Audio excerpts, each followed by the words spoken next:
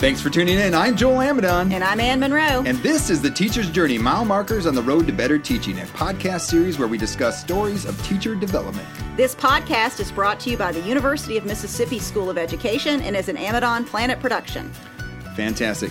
Episode 4. 4. Wow. And I think we're getting better every time. Well, I guess we'll see, won't we? Well, you know what? I did my little Spotify random music list, and guess what? Came up one of your favorite bands, the Indigo Girls. What? Closer I am to fine. I think we are. But I think we're closer. I think we're closer to great. Better. To great. To great. Yeah. Fine is one thing, Joel. Great is another. All right. Yeah. Let's go for greatness. Let's go for greatness. And you know what is a mark of greatness? That we keep getting people to come on the podcast, which is fantastic. Yes. And so today we have Kayla Luke, and I'm going to let her introduce herself. Okay. Hi, I'm Kayla. I'm from Byram, Mississippi, which is like 10 minutes south of Jackson. Grew up there my entire life, and then I came to Ole Miss, started as computer science, realized that was a mistake, and then changed to education, and I specifically did elementary education, and I graduated in May with endorsements in math and social studies, and then now I'm getting my master's degree in curriculum and instruction, and I'm a graduate assistant. So you can already tell why Kayla and I work very well together. I can. There seems to be a connection here. Perhaps Kayla has had a similar journey. Yeah, the computer science sort of background, and we use a lot of technology in our courses, and Kayla gets to work with me as a graduate assistant. I'm very blessed, and the classes are very blessed to have Kayla and her experience in the program as part of it. So, but we're here to talk about your development, Kayla. Yes. But I think before, and we're trying out some new questions here. We wanted to think about, in our journey of becoming better teachers, a journey to better teaching, we've also encountered a lot of teachers, and maybe this is an opportunity also to shout out some teachers. So can you thank 3 teachers who have shaped your development as a person, Kayla? Yes. So the first one that I always think of when I get this question is my kindergarten teacher. Oh, fantastic. Her name was Miss Scott. I think it's a different name now. But I knew she really made an impact. One, it was just my first class. I was a super quiet kid, and she just saw me, and that really made an impact. But I saw her when I was in high school in Target, and immediately when I saw her, I started crying in the middle of Target. Oh, wow. So, and she was just like, are you okay? And I'm like, I don't know what's happening, but I guess it just proved me. It was like an instinctual thing. I couldn't help it. And I was like, okay, wow. She's the reason, I started my school path in the right direction, I feel like. Yeah. So she was a really big one. And then, when I got to middle school, I had a middle school history teacher, actually, who was very tech savvy, and he was one of the first people to get a MacBook. So we were like, "Oh, he's so cool! Yeah. That's awesome!" That'll make you cry. That's right. Yeah. Yeah, a little bit different, but he just kind of gave us freedom to just do whatever we wanted, basically. Mm-hmm. And I remember a project we did different Greek goddesses and gods and stuff, and he was like, "If you want to make a PowerPoint, do it." And we never had a teacher it's so weird, but up until that point we never had that because I was not an artsy person. Mm-hmm. So being able to do creative stuff on technology was a really big thing for me. Use grown-up tools. Yeah. So I think it kind of transferred into okay, maybe I could do computer science, which I still think is a cool field. It wasn't for me, but he kind of opened that door for me. I feel gave us possibilities. My third one is Dr. Amadon. Whoa! All right. This seems possibly pre-planned. Where's my checkbook? I knew that was going to get a reaction when I was thinking about it. But I think when I first entered School of Education, I was very behind, obviously, because I switched majors, and I didn't know anybody, and I was very scared. And I took a course with Dr. Amadon, and it was the first time we had to write objectives out. And no one had fully gone through the process of the thinking process of that. And we did that in that class. And you were like, no, just put something down, which is what we say all the time now in the courses I help with. And it was the first time I was like, wait, we can just start somewhere, have rough draft thinking, and just see where it goes and then build on it. Because I was scared to make mistakes. So, yeah. Which is so cool because now she led a class today, two Yeah. classes today on thinking about objectives. Because, again, she's, thinking about that. And then we talked about rough draft thinking. Wow, this is wonderful timing of this episode. So what you were talking about, Kayla, that you were new to the program and that you didn't feel really confident and you felt behind. So No. now as someone who's gone through the entire program, done your student teaching, and now are a graduate assistant, what is your confidence level? Do you feel like a completely different person in terms of confidence level with teaching? I do think so, and I think a lot of it was having all the classes where I kind of just got to try things, and then student teaching was just my experience to be able to apply them, basically, Yes. and see how they apply with actual students. And there were a lot of mistakes in that, but there were also a lot of growing experiences through it. And so I think now just saying, okay, I've been in front of a classroom of kids and I've taught and I've gone through this program and I've done so many different subjects and things that, okay, I kind of know what I'm doing. Like, I feel like I have a grasp of what I'm doing. Right. That's terrific. That's great. Yeah. So how about 2 reasons or events that led you to take on this journey to become a teacher? Okay. So my grandmother and my grandfather were both in education. My grandfather was a history teacher and then a principal, and then my grandmother was a math teacher for like 30 years, Awesome. high school math teacher. And so I saw them being teachers all the time, which kind of opposite of the answer made me not want to be a teacher. Because I had a lot of pressure growing up, too. I was seen as, like, a smart kid, and they told me, oh, you're going to make so much money one day. Well, in education, you don't make a lot of money. And so it kind of deterred me. And when I was in computer science and I was in that program, I was like, I'm doing this for the sole purpose of making money, and it's not what I'm passionate about. And so I was like, asking myself, okay, what am I passionate about? And I was just thinking through, like, my life and my childhood. And I remember I literally got in trouble for one time for playing teacher and not doing my homework, which is very opposite. And I literally played teacher in my room until I was, like, in middle school. Oh, wow. So, and I was like, I've always loved, like, tutoring and camp counseling and being around kids. So I was like, okay, being around kids, is that, like, in a medical sense and school sense? What is it? And I talked to my mom, and she's like, why haven't you thought about education? Like, you were literally a teacher from the time you were 3 years old. And I was like, okay. And so when I came and talked to Miss Donna in the SAFE office, and she was like, well, this is what it looks like. And I was like, wait, we get to take a class where we get to learn about elementary math and how to teach it? And she was like, yeah. I was like, wait, that sounds fun. So it was the first time where a program sounded like fun and something I'm interested in, rather just this is a source for me to get money. Yeah. So, No. Good. Any other reasons? I really enjoy the, like, planning aspect and the fun of, like, seeing what works, what doesn't work, and the unique differences between kids and how to make it fit for them. So, like, the puzzle of it, I guess, is really fun too. Yep. It's kind of like running a computer program Yeah. with people. Yeah. Yeah. Seeing if it runs. Yep. All right, so we're here to talk about the mile markers on the road to better teaching, and so I know you have many mile markers, but could you pick out one mile marker on your path to better teaching, and if so, what would be an artifact that would represent that mile marker? Yes, so I'd had lots of experience in the program before student teaching of planning and, like, all how to make a unit look good, basically. But I always just kind of skipped over that contextual information. And I was like, I don't really know how that applies, but okay, I'll type it. And so I didn't understand it. And then I got in the classroom and I saw, wait, like, I have a very unique set of students with very unique needs and things that how they learn and stuff like that and where they come from. And so in my student teaching, I had a couple of kids with IEPs. And so I was like, I want to make this unit as best as I possibly can for them as well. And so I didn't know how to do that. And so I went to the resources at the school, which was one of the SPED teachers, and I went to her office. I had started to build a relationship with her just conversationally before that. And so we were pretty familiar with each other. And I came in there with my computer, and I was like, can you help me with this? And she was like, yeah. And we sat there, and she looked through my UBD. She helped me look at it, and then she was like, okay, I'm going to pull out the IEPs of these students, and we're going to look look at their goals and see what they need. So just quick time out. So Yeah, sorry. UBD unit plan. Yes, just in sorry. Case. Yeah, just in case.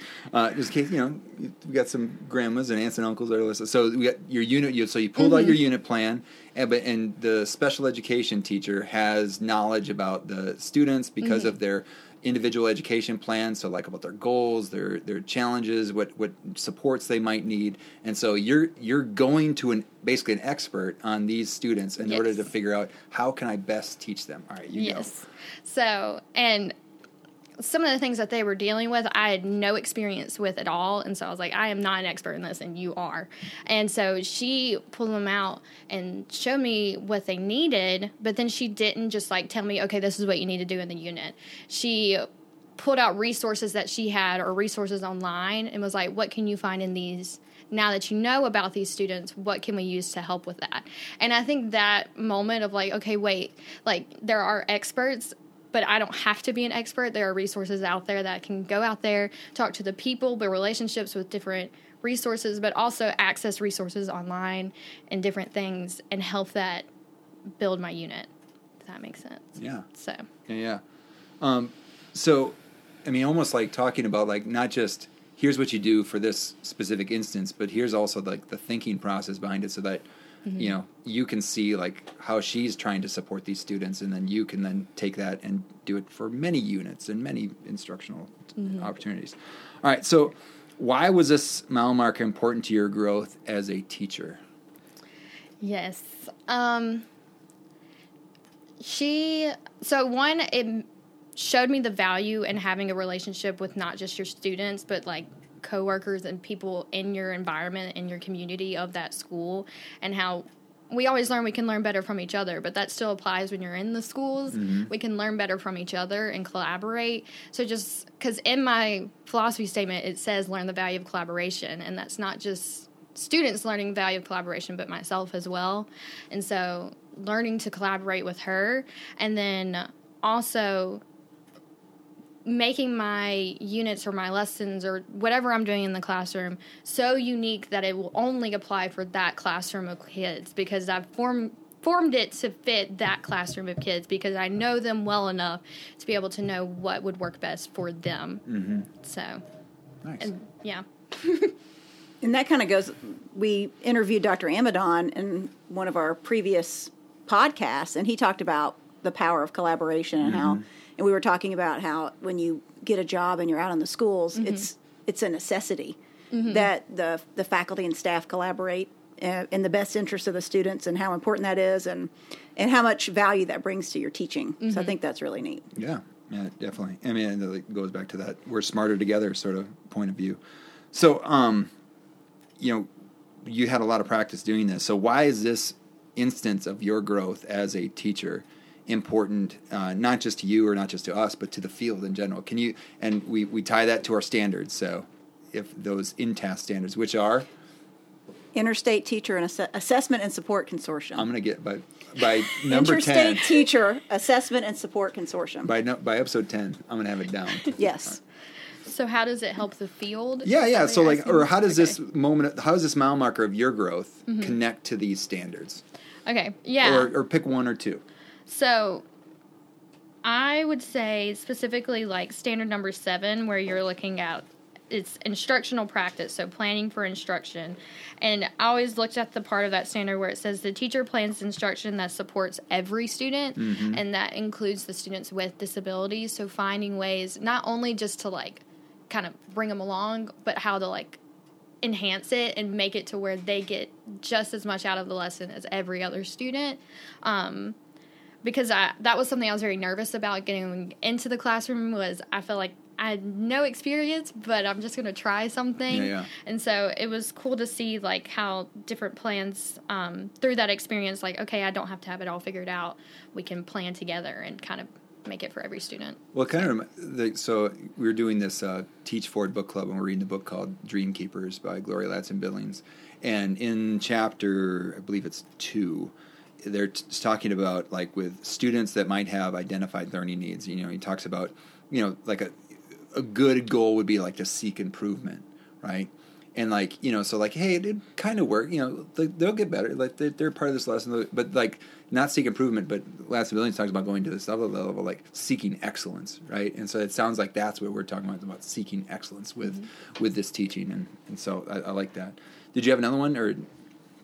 Well, I know the one that I talked, and then I think Dr. Monroe talked about was the professional relationships.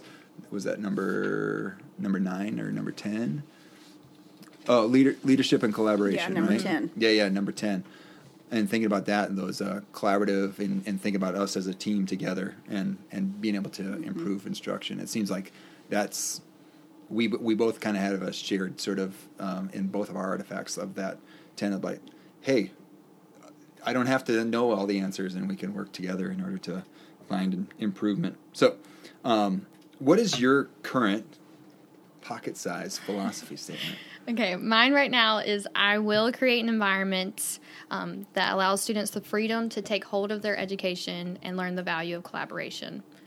Okay, so then how does this mile marker, how can we see the influence of this mile marker on that little pocket-sized philosophy statement? Yes, so one, just the collaboration aspect of it. Like, I want my students to learn the value of collaboration, and I think a lot of that teaching them that is modeling it. So modeling, okay, I collaborated with a teacher you're familiar with because you go and see her every single day and you see us doing stuff so we can learn from each other. And then the part where is have freedom to take hold of their education. Basically just like they can do whatever they deem necessary to get to mastery. Basically, like if they want to do a picture way of doing the math, they can do this. If they want to do it using manipulatives, they can do this. Like just the freedom to do whatever they think fits them best. So modeling my unit and talking to the SPED teacher allowed me to design my unit to where that freedom was possible, basically. And that kind of speaks to your idea about how that unit is very particular to those kids because you're allowing the individual nature of every child in the classroom to be reflected in the unit, which is really important. It's great. That's fantastic. Well, and maybe too, like as your current journey as a teacher, how do you see that mile marker kind of reflected too? I think a lot of times, like in my classes now and my experiences now, even as a GA, like not feeling like I'm alone in all of this too. Like I have a lot of friends in my classes that are going through the exact same thing that I'm going through, and we can do this together and make it better. Which is something you always say, is to make it better. And so learning through that collaboration, but also feeling like they give us a lot of freedom in grad school to kind of just, all right, here's some readings. What can we get from this? And so like, okay, they're giving me the freedom to take hold of my education. What am I going to do with it? And so this mile marker was like, okay, I'm getting to do what I wanted my students to do. So now I'm in the student's role. So what can I learn from that in that experience as well to apply to my future teaching? Yeah. I mean, and I'm going to talk about you to Dr. Monroe right now, but like when I think about like my own development and like how many times I was sitting there like trying to like have all the answers to the world at my desk after school, like how do I solve this when like the answer might have been right down the hall. Like I wish I would have had this mile marker of development. I mean, you know, hadn't it right away with, you know, some of the collaboration we had, but like still there was times like, especially with regards to helping students with identified learning needs, which, you know, you don't really know until you're in the classroom and you have like IEP meetings and things like that. Like how are you tapping into those resources? So like having this specific mile marker, it's gold. Yeah. And another thing, Kayla, that you mentioned earlier at the beginning of the podcast, I think relates back to this, is this idea of trial and error. And that it's totally fine, and it's actually really good for the modeling for your students, for them to see that you're trying things. Does this help you? It doesn't help you. Let's try something else. Let's go ask someone else. Let's go look and see if we can find another resource. And obviously as a teacher, we're doing that all the time. And you mentioned that, you know, earlier, that you're trying something out to see what happens and making modifications and those types of things. And then you brought up the modeling, which is essential to good teaching. If your students see that if something's not working, you try something else, that's an excellent lesson for them. You know, just because I didn't get it the first time or this didn't work for me doesn't mean I can't. Or there isn't another way for me. Right. And so they see you, you know, believing in them. There's another way. Let's just find the way that works for you. Yeah. So it's a confidence booster. And kind of like what you mentioned about the kindergarten teacher, and I think the reason you're so emotional about this person is you said, she saw me. Mm-hmm. And I think you were talking about that in relation to your shyness. Mm-hmm. But with kids, it could be in relation to shyness or in relation to I'm a little different, I learn a little differently, mm-hmm. or I might have an obstacle someone else doesn't have, but my teacher sees me mm-hmm. and what I'm capable of, and I think that's amazing. Yeah, I think and that's some of the things we've been talking about in our class. Like Kayla and I also share we're Enneagram 1s, so we're like these perfectionist type mm-hmm. folk, and so like we can laugh about that about something like, well, we better break out of this, or else we're just going to. Is that one of those quizzes you take, and then you get to color or a number? Yeah. Is that one of those? No.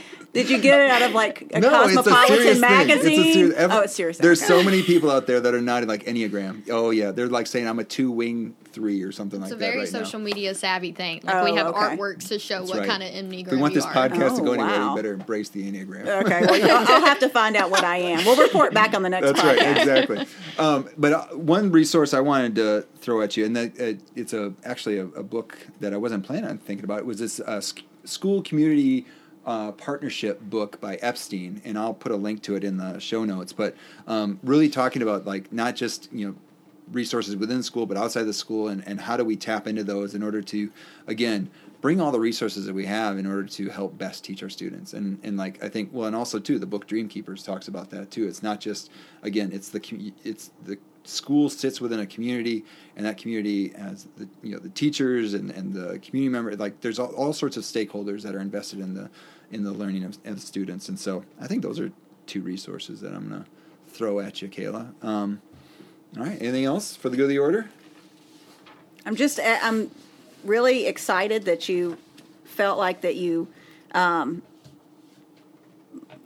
grew through your program. Mm-hmm. Started out maybe with not a lot of confidence, but then ended up with a tremendous amount of confidence, and then also maybe not making the huge dollars, but making a lot of impact. That's excellent. That's right. But there is an initiative called Getting the Facts Out about teaching, specifically math teaching, that is on, and I'll put a link to that in the show notes, but it's an initiative like, hey, there's lots of positives and things that are about teaching that we need to be more mindful about mm-hmm. and promoting, because I know I'm definitely seeing it. I know we're both seeing it. Absolutely, and it's about sort of your, like you were talking about, happiness and, are you engaged and passionate about what you're doing? Mm-hmm. And that brings... that's almost everything, really. Mm-hmm. Yeah. For sure. That's right. All right. So we want to say thank you for tuning into The Teacher's Journey, mile markers on the road to better teaching. This episode may be over, but the journey to better teaching continues. Please subscribe to the podcast so you are notified when the next episode is ready for you to listen. And if you like what you hear, please rate and review the podcast. You can also share the podcast with someone you feel may be interested in these stories of teacher development. And also, we want to say thank you to Kayla for sharing a portion of her journey. And thank you to all of you listeners out there for taking the journey to better teaching. This world is a better place because you have used the gifts you have been given to teach others.